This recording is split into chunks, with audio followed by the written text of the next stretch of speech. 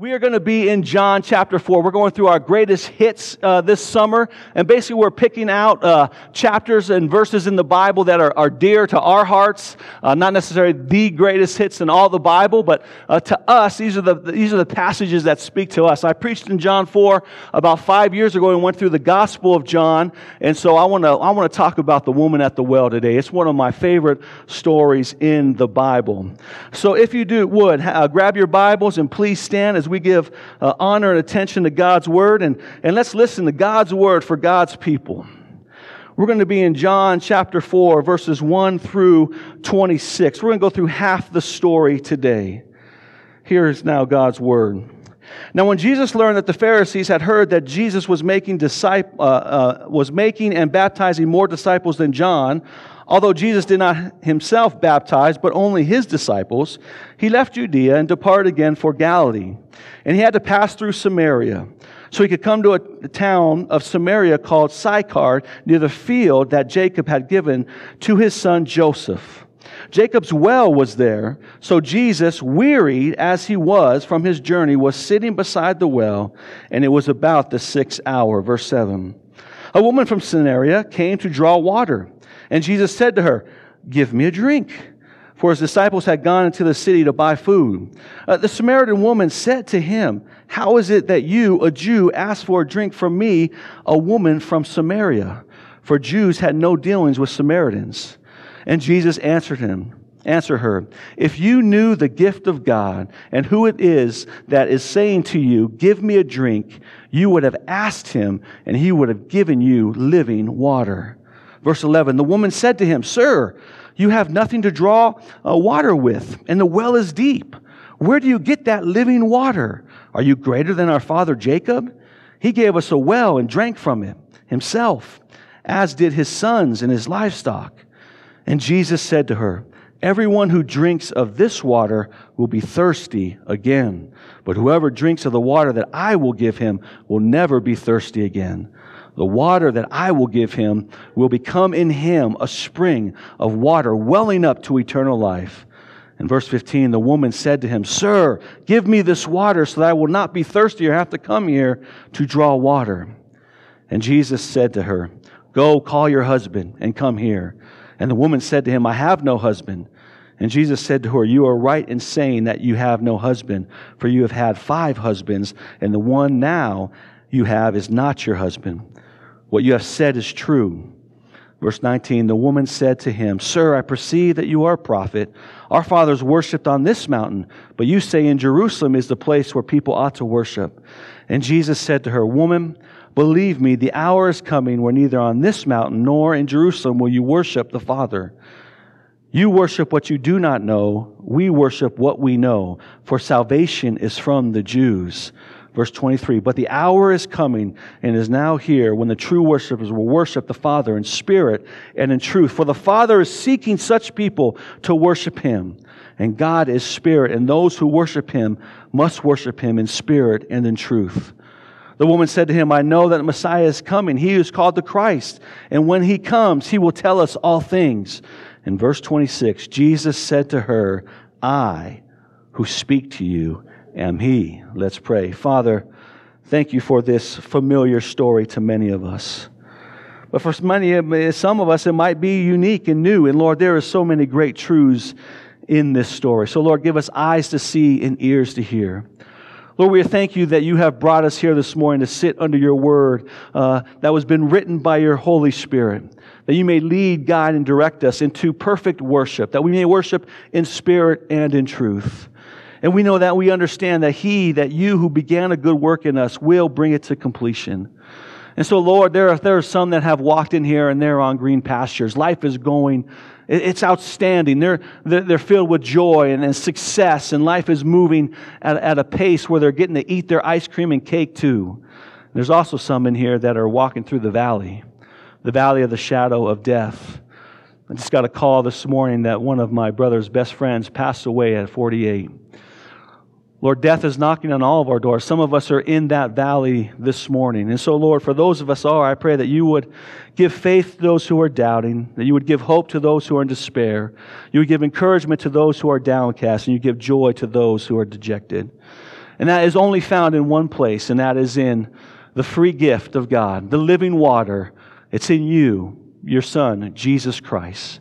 So Lord, may every person that walks out those doors this morning, these doors this morning, may we bow our knee to you, King Jesus, in faith and repentance. In Jesus' name we pray. Amen. You guys can go ahead and have a seat. Well, it's good to be back up here. As you guys know, we get in our summer rhythms, and typically I get to take June and July off, give me a little break from teaching. We had a lot of great men open up the Word of God to us and their famous passages, their greatest hits. And so can we just give them a round of applause, man, for being faithful to the Word? Again, we have, this church is not built around a man, it's built around the man, the King of Kings and the Lord of Lords, King Jesus. And He is our senior pastor. And that everyone that comes up to here preaches His Word to lead, guide, and direct us into worship. Well, I want to open up with this, that everyone in here has a disorder. And we all have the same disorder. Let me give you some symptoms of this disorder and see if you guys might recognize it in your own life. And it begins way back when you were young. It begins back when you were a toddler and even before that. As a toddler, maybe you couldn't say these words, but in your mind, when you saw another child playing with a toy that you wanted, you said, if only I had that toy, I would be happy. And then you kind of progressed to middle school. And you got the acne and the braces, and you're like, man, if only I didn't have these braces and this acne, I would be cool. And then you progress to high school. If only I had a car, then I could be free and experience true freedom. As you get older, you have to get a job. You say, if only I had that job, or if only I got that promotion, then I'd feel like I have arrived and everything that I've accomplished has come to pass. Some of you are saying like, man, if only I had a spouse, if only I could get married, then my life would be complete. Some of you married folks are saying right now, like, if only my spouse did exactly and everything I told them to do, our marriage would be perfect. Amen? Anyone? If I only had that new gadget. If only I had that new fly rod. Amen. Then your joy, my joy, would be complete. Do you guys recognize this disorder in your life? Who has this disorder? It's called the if-only disorder. And go ahead and raise your hand if you have that disorder. All right, those of you who raise your hand are being truthful. Everyone else is lying to themselves. All right, come see me afterwards. We all struggle with this. We all struggle with this. And this morning we meet a lady who 2,000 years ago had the same struggle. And her struggle was with relationships, with men, marriage. And she kept on looking for satisfaction in her identity in this well. And it kept leaving her thirsty. And we see, as we just read, that Jesus, the great physician, divinely sets up an appointment to meet with this lady at the well to cure her thirsty soul. To give her the remedy that she needed to quench her thirst. And it's the same remedy that we need right now to cure our if only disorders. The prescription is the gospel. The prescription is the gift of God, the free gift of God, which is Christ and Christ Himself and Christ alone. It is Jesus. That is the cure to the if only disorder. And so let's look at this a little bit more in depth. And first we see in John 4:1-6, we see this unusual route. This unusual route. Look at verse 1. Now when Jesus learned that the Pharisees had heard that Jesus was making and baptizing more disciples than John, verse 2, although Jesus Himself did not baptize, only the disciples, He left Judea and departed again for Galilee. So He's going south and He's going north. Judea is in the south and He's going north. And we have this little kind of asterisk in here. It's kind of a weird how he starts out with this verse, but why the parentheses? Why does it say that Jesus was making disciples and baptizing them, but yet Jesus wasn't doing the baptism Himself? And one, I think what Jesus is doing here is He didn't want any competition to break out early in the church. Like if I got baptized by Jesus Christ and you got baptized by Peter, I could be like, well, my baptism was a little bit better than your baptism, right? Because I got baptized by the Son of God, you got baptized by Peter.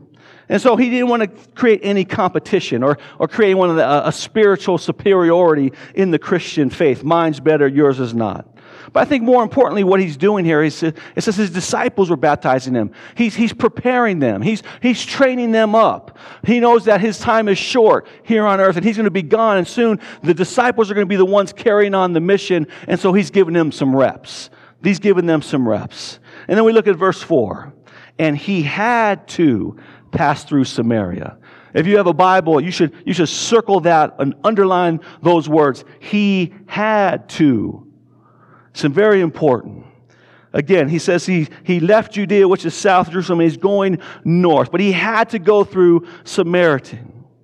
Now, he could have easily taken an alternate route, but he was going straight through. He's going straight north. He could have went east, and he could have chose to go around Samaria, which is a very, very, very crucial piece of this thing. Because to fully grasp the significance of Jesus going through Samaritan, we have to understand the background between the Jews and the Samaritans.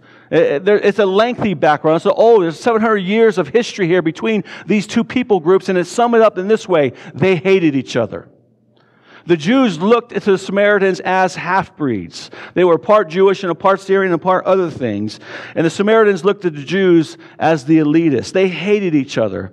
It was not a pretty picture throughout their history. And you can just turn on your TV today and still see the conflict between these two people groups. And if you were a true practicing Jew, there was no way you would walk through Samaria.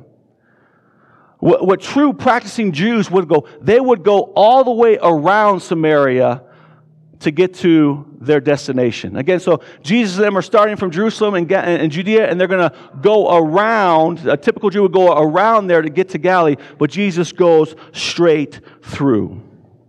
He goes straight through. And there's a couple reasons why. One, he has a providential meeting. He has a providential meeting with this woman at the well. And two, he's setting the course. Again, he's setting the course for his disciples. That the gospel is not just for Jews, but it's for all people.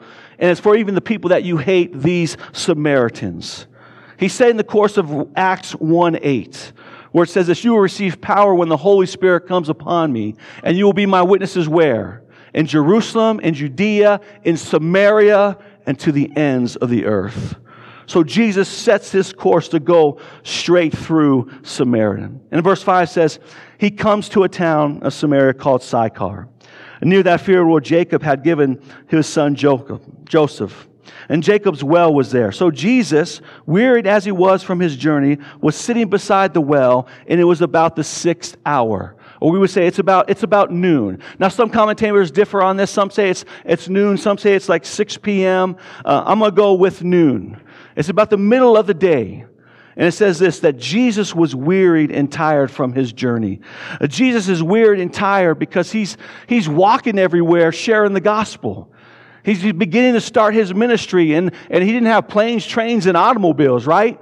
He couldn't just jump into his, I'm going to say Tundra truck, because he wouldn't drive a low, Prius, thank you. He doesn't have he doesn't have a tour bus.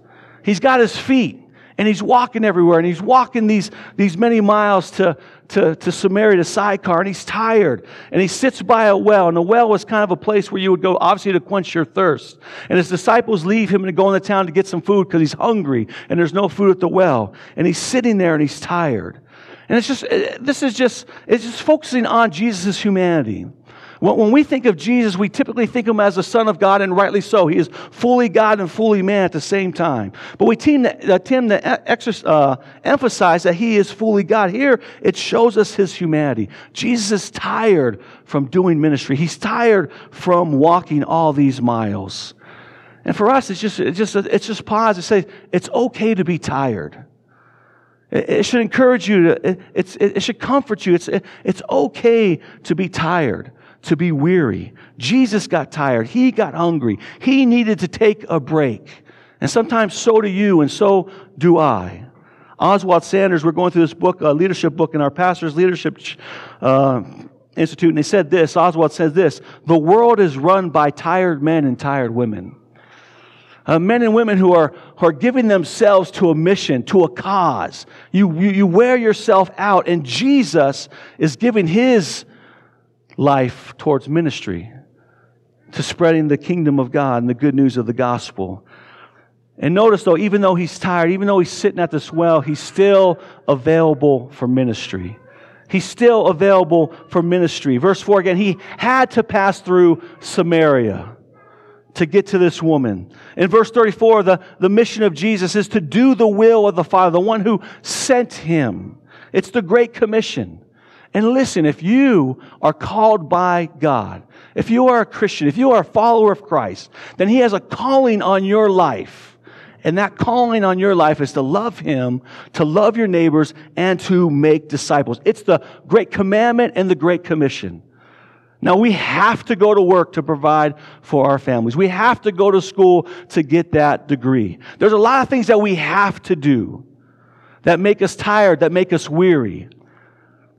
But do you wake up in the morning and see your life and be like, I have to go and love God and make disciples?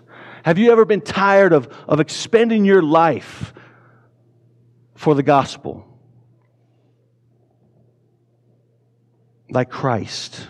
He's tired, He's weary, because He's using His life. He sees His mission, His calling on His life to go and make disciples. So when you go to work, when you go to school, also see those avenues as that those are the places where you live, work, and play, where you have to be ambassador for Jesus.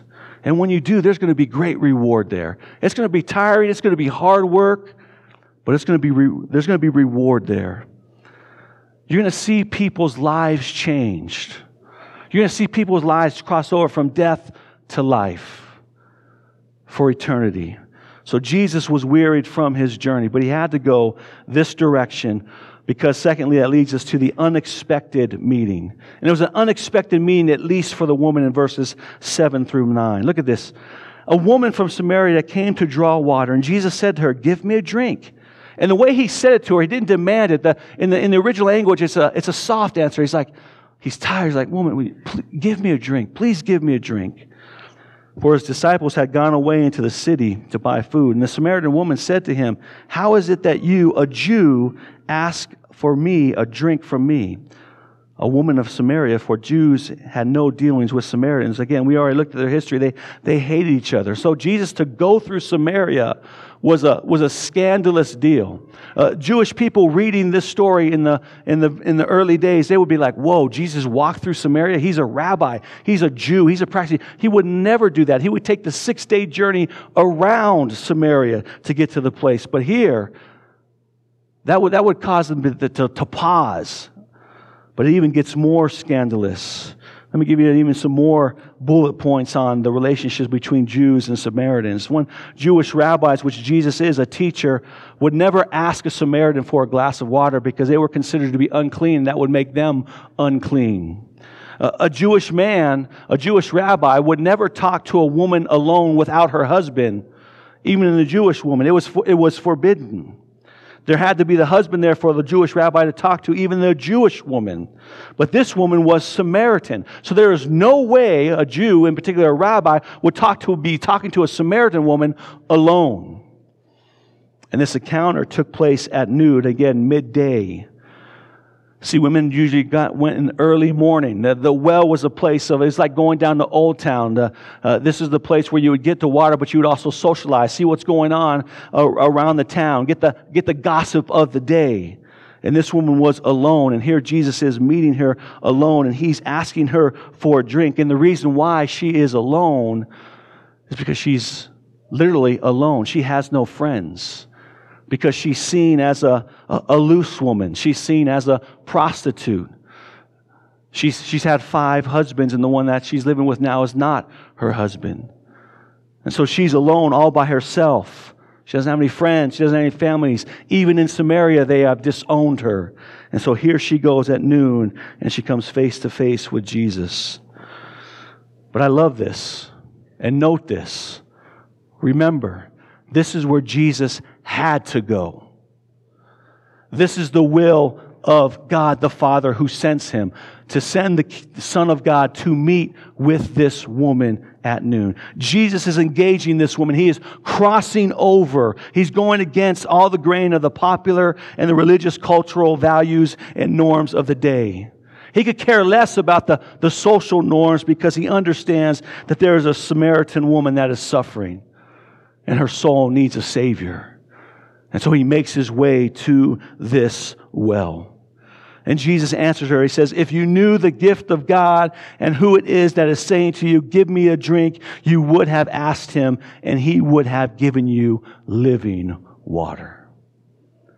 Mark this. Again, don't miss this. Jesus is traveling through Samaria to meet with this one woman. Because he loves her. And he knows her need. And this is what the love of God does. This is what the love of God does to Jesus, to you, and to me. It propels us, it compels us to bring the gospel to those who need it so desperately, to those who are suffering. It crosses over barriers. Jesus crossed the ethnic divide. He crossed the gender divide. He crossed the moral social divide. He crossed the religious political divide. Again, he crossed all these divides to bring her the free gift of God, the living water that will satisfy her soul. Again, he didn't care what the social norms were of the day because this woman was hurting and she needed what he had to give her, namely the gospel. And so the question for you and for me this morning is this. Who are the Samaritans in Fort Collins? Who are the Samaritans in your life? Here in Fort Collins, Loveland, Windsor, your school campus. Where do the Samaritans hang out in northern Colorado? Where are their wells? Where do they go to draw water? What places maybe do you as a Christian avoid? Is this not the place where Jesus might go? Spend some time? I think it would, because again, this whole story says this is the reason why he went through Samaria, to go meet this one Samaritan woman. He went to their well to meet with her. Well, Jesus isn't here today, but you are. You and I are his ambassadors to go and take the good news of the gospel to those Samaritans in our culture today. And don't we live in a culture where people are trying to divide us in all these different ways? They're trying to divide us ethnically. They're trying to divide us through gender. They're trying to divide us in our social, political, our moral, social structures. Everything out there, outside of the church and the love of Christ, is trying to divide and conquer us, to pit us together. And this is why I love this story, because the story tells us there's one unifying factor in this world that will unite us, and that is the free gift of God. That is the gospel. That is Jesus Christ. This is why I love this story. Because we have this unexpected meeting between a Jewish rabbi and an immoral woman, between the Son of God and this woman. And we see the scope of the gospel. We see how far it reaches. It reaches literally to the ends of the earth. It reaches farthest to the most immoral of people. The gospel is for everyone. This is the true unifier, not only 2,000 years ago between Jews and Samaritans, but today in our culture. It is what unifies us. Because listen, if obtaining salvation was dependent on us doing something to earn it, if it wasn't a free gift to us, then that would limit the scope of the gospel. That would limit the scope of who could be saved, who would receive the gospel. There's a reason why John 3 in Nicodemus is followed by John 4 and the woman at the well. There's a reason why these two stories are back to back. You see, because a factor, if we had to do something to earn our salvation, a factor in our salvation would be a person's ability to earn it, right? And let's just be honest in here. We're not all equal. We're not all equal. Some of us are smarter than others in here. Like, I went to a public school, and I got my degree, like, give me the one degree that has the least math in it, right? And some of you guys are like engineers in here. It's all about math. You're way smarter than me. Some of us are better looking than others in here, right? Some of us have better physical abilities than others in here. Some of us are better off financially in here. Some of us are more moral. We have a better standing in society. We're not all equal. It's not an equal playing field. And if salvation was left up to us, that would be a very narrow window of who could be saved. Again, you think of John 3, you think of Nicodemus. Nicodemus was a Pharisee of Pharisee. He was a religious leader. He was a moral. He had a high standing in society. He was an insider. You would think like, that guy has a chance. If it was based on our own effort, that guy has a chance. Not the woman at the well. The woman at the well was a loner. She was an outcast. She was immoral. She was an outsider. But here's the beauty of Christianity. Doesn't matter your background. Doesn't matter your abilities. The free gift of the gospel is for everyone. And anyone can receive and obtain eternal life if they repent of their sin and they trust in Jesus. They look to Jesus as their Lord and Savior. Because it's not about what you can do, but it's about what Jesus has done for you and for me. Jesus is the ultimate unifier. The gospel is the ultimate unifier. And our culture needs that today. And when you stop and think, isn't that the best news you've ever heard? I mean, really, isn't that the best news you've ever heard? Not if you heard it, but many of you in here have experienced that. You have experienced the goodness of the gospel and how it unites individuals and people, ethnically, through gender, through social, political structures. The gospel unites people because we see one another as men and women created in the image of God. We want to serve and love one another. This is the greatest news. It is the gift of God. Which leads us to our third point, the ultimate thirst quencher. Verse 11 through 15. In John 4:11 it says this, and the woman said, Sir, you have nothing to draw water with, and the well is deep. Where do you get that living water? And when this woman heard living water, she thought running water. She didn't think of like a pond or stagnant water. She thought like a river, living water, water that's moving. She's still thinking physically and not spiritually. Verse 12, he says, Are you greater than our father Jacob? And she's like, can you imagine asking Jesus that question? And Jesus could be like, yeah, a little bit. I'm a little bit better than Jacob. He gave us a well and drank from it himself, as did his sons and his livestock. Verse 13. Again, highlight, underline verse 13. Memorize verse 13. Jesus said to her, Everyone who drinks of this water will be thirsty again, but whoever drinks of the water that I will give him will never be thirsty again. The water that I will give him will become in him or her a spring of water welling up to eternal life. And the woman said to him, Sir, give me this water so that I may not be thirsty or have to come back to this well. Again, we see that she's still kind of in the dark. She doesn't quite understand what Jesus is talking about. She's thinking about her physical thirst, just like Nicodemus in John chapter 3 about being born again. How is it possible that a man can go back into his womb and be born again? He's thinking physically, where Jesus is trying to speak about her soul, spiritual matters. Jesus asks this great question then. He's trying to get her on track. He's trying to lead her to the answer. He's trying to lead her to see who He truly is, to connect her physical thirst with her soul's spiritual thirst. Jesus said to her, Go call your husband and come here. And the woman answered him, I have no husband. And Jesus said to her, You are right in saying you have no husband, for you've had 5 husbands, and the one you have is not your husband now. Remember the if only disorder? This is the condition of this woman. Her soul is thirsty, and she's trying to quench her thirst in relationship. She's trying to fulfill that longing through men, through affection. And every time she's tried to do that, it's left her wanting. It's left her parched. It's left her unsatisfied. Because this is the way of the world. When we try to seek satisfaction, quench our thirst, look for identity in anything outside of Christ, verse 13, you and I will always be thirsty. Again and again and again and again. I love how one commentator said it. He said this. He said, you can write this verse over every earthly pursuit, over every relationship, over every materialistic want.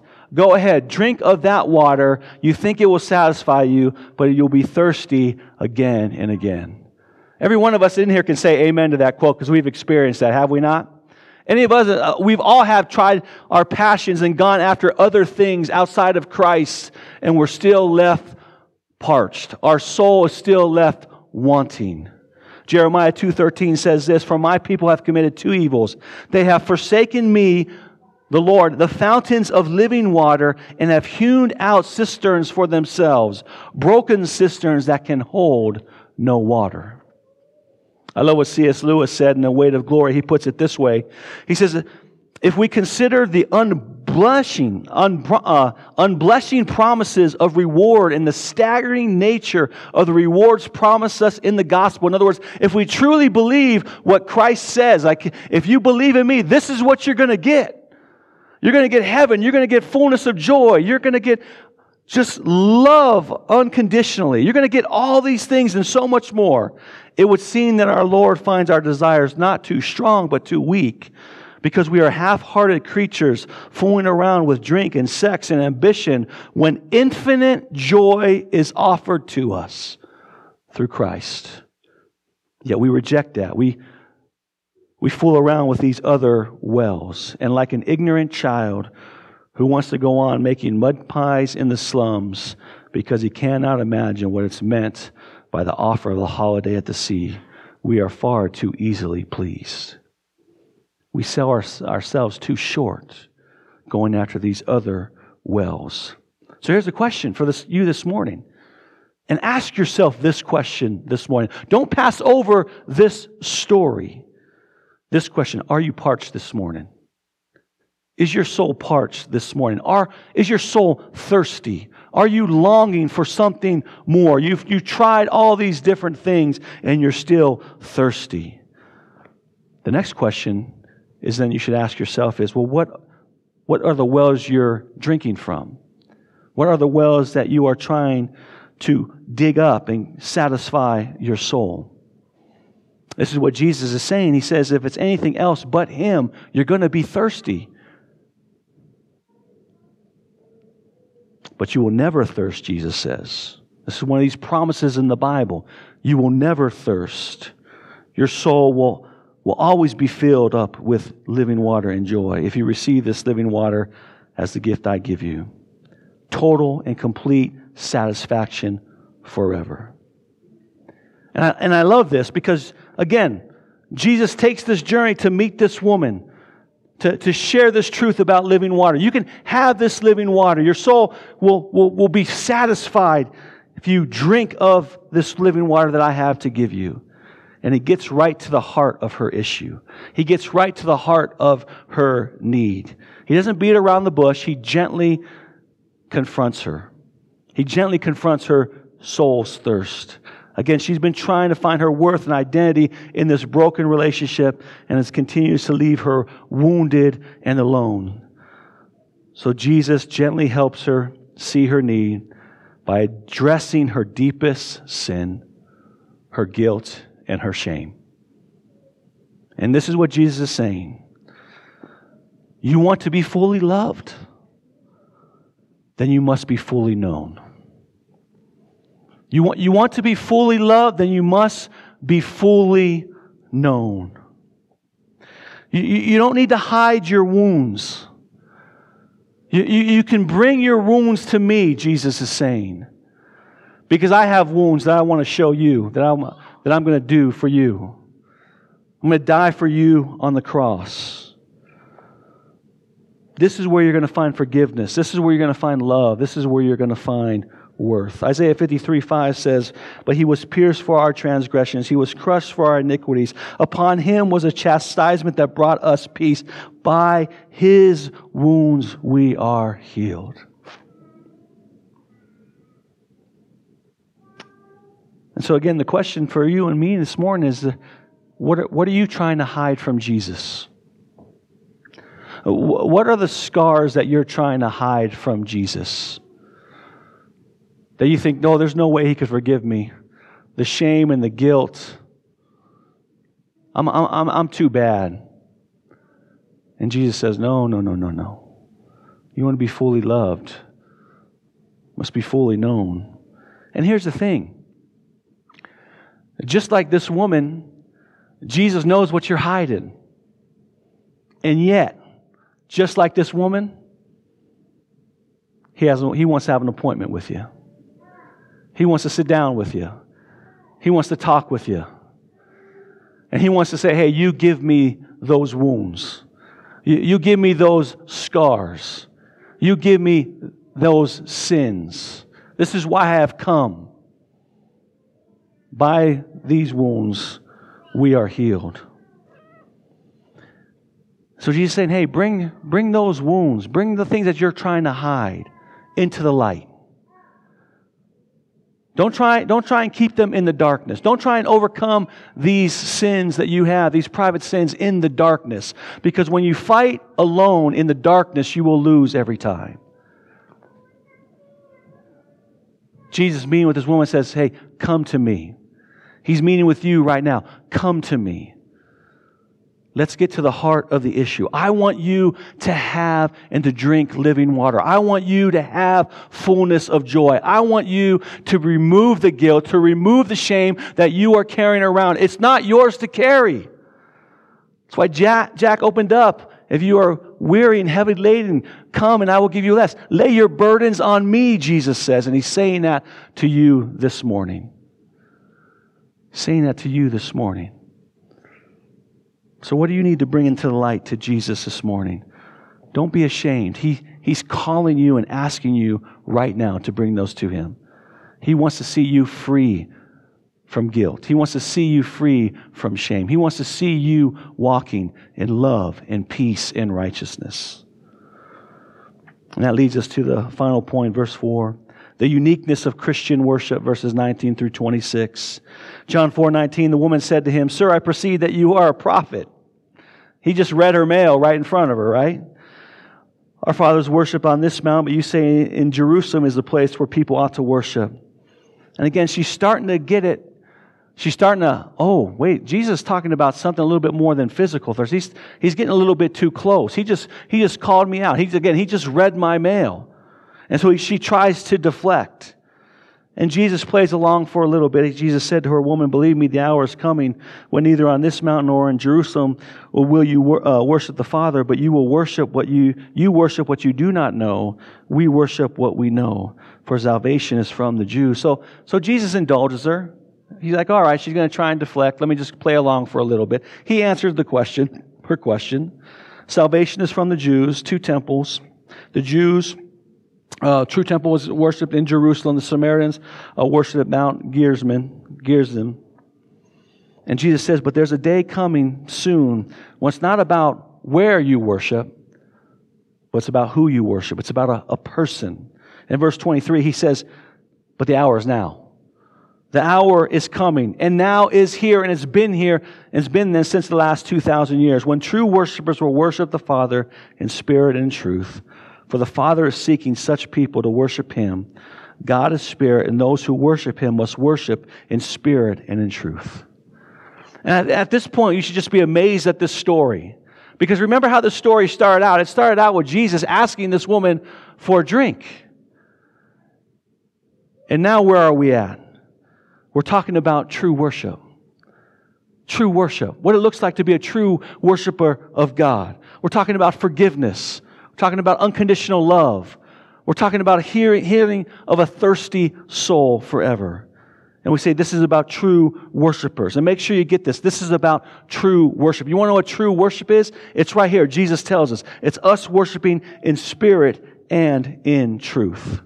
He gives her a slight rebuke here. He says, where you guys worship, you don't know what you worship. You worship the wrong mountain.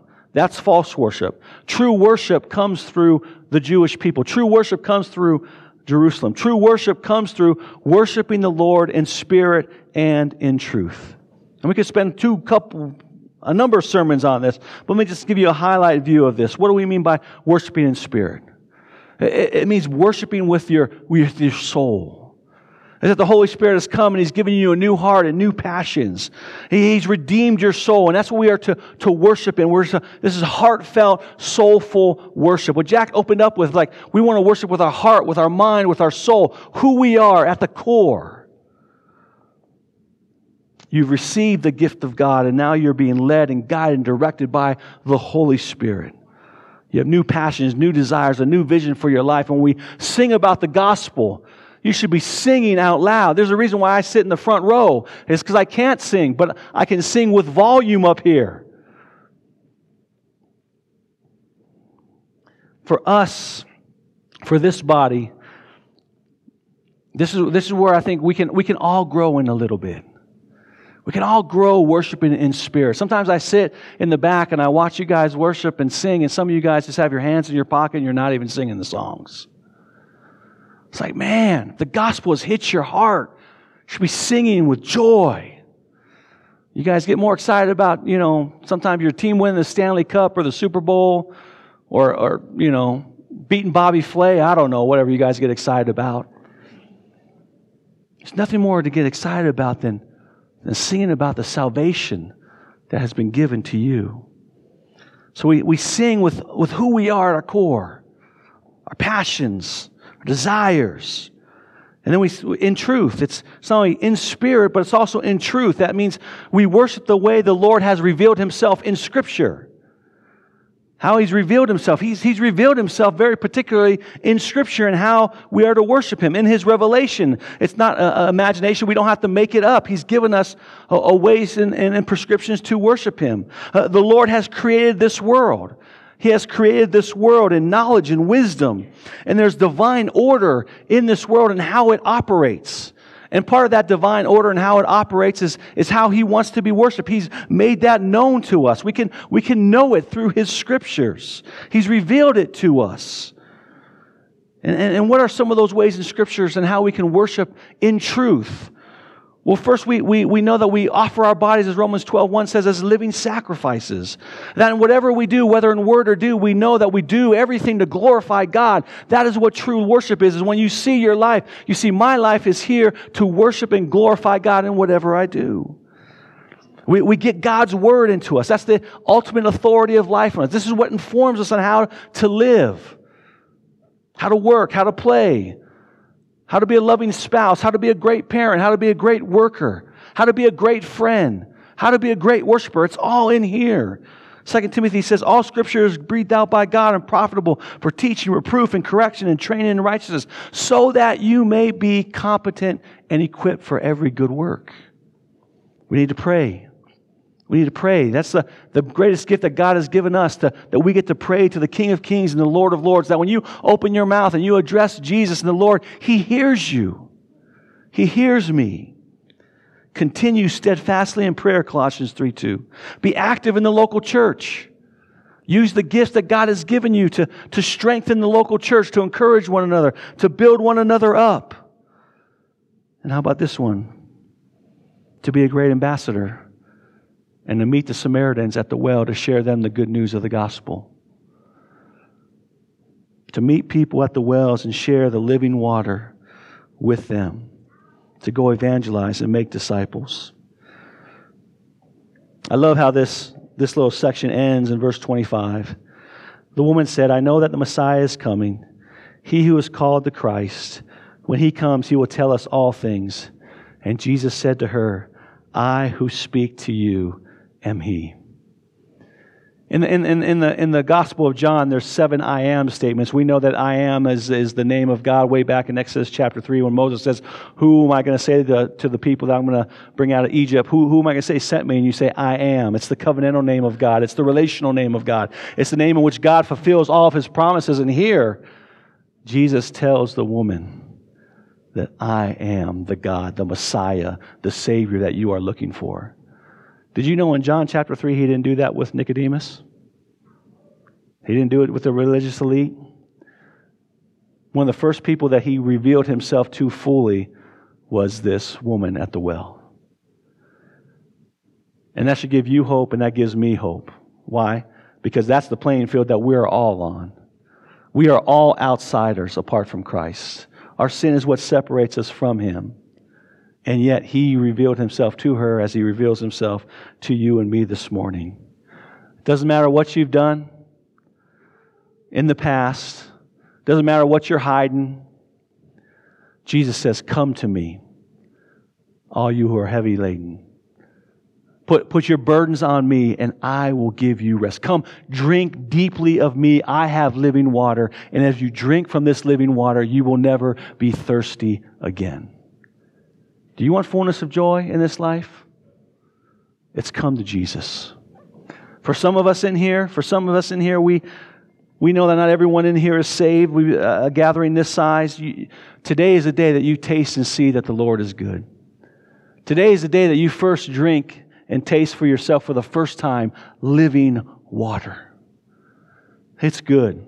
We beg you to come and taste and watch your life be changed, not only for today, but for eternity. And for those of us that have tasted this water, sometimes we get off the path a little bit, don't we?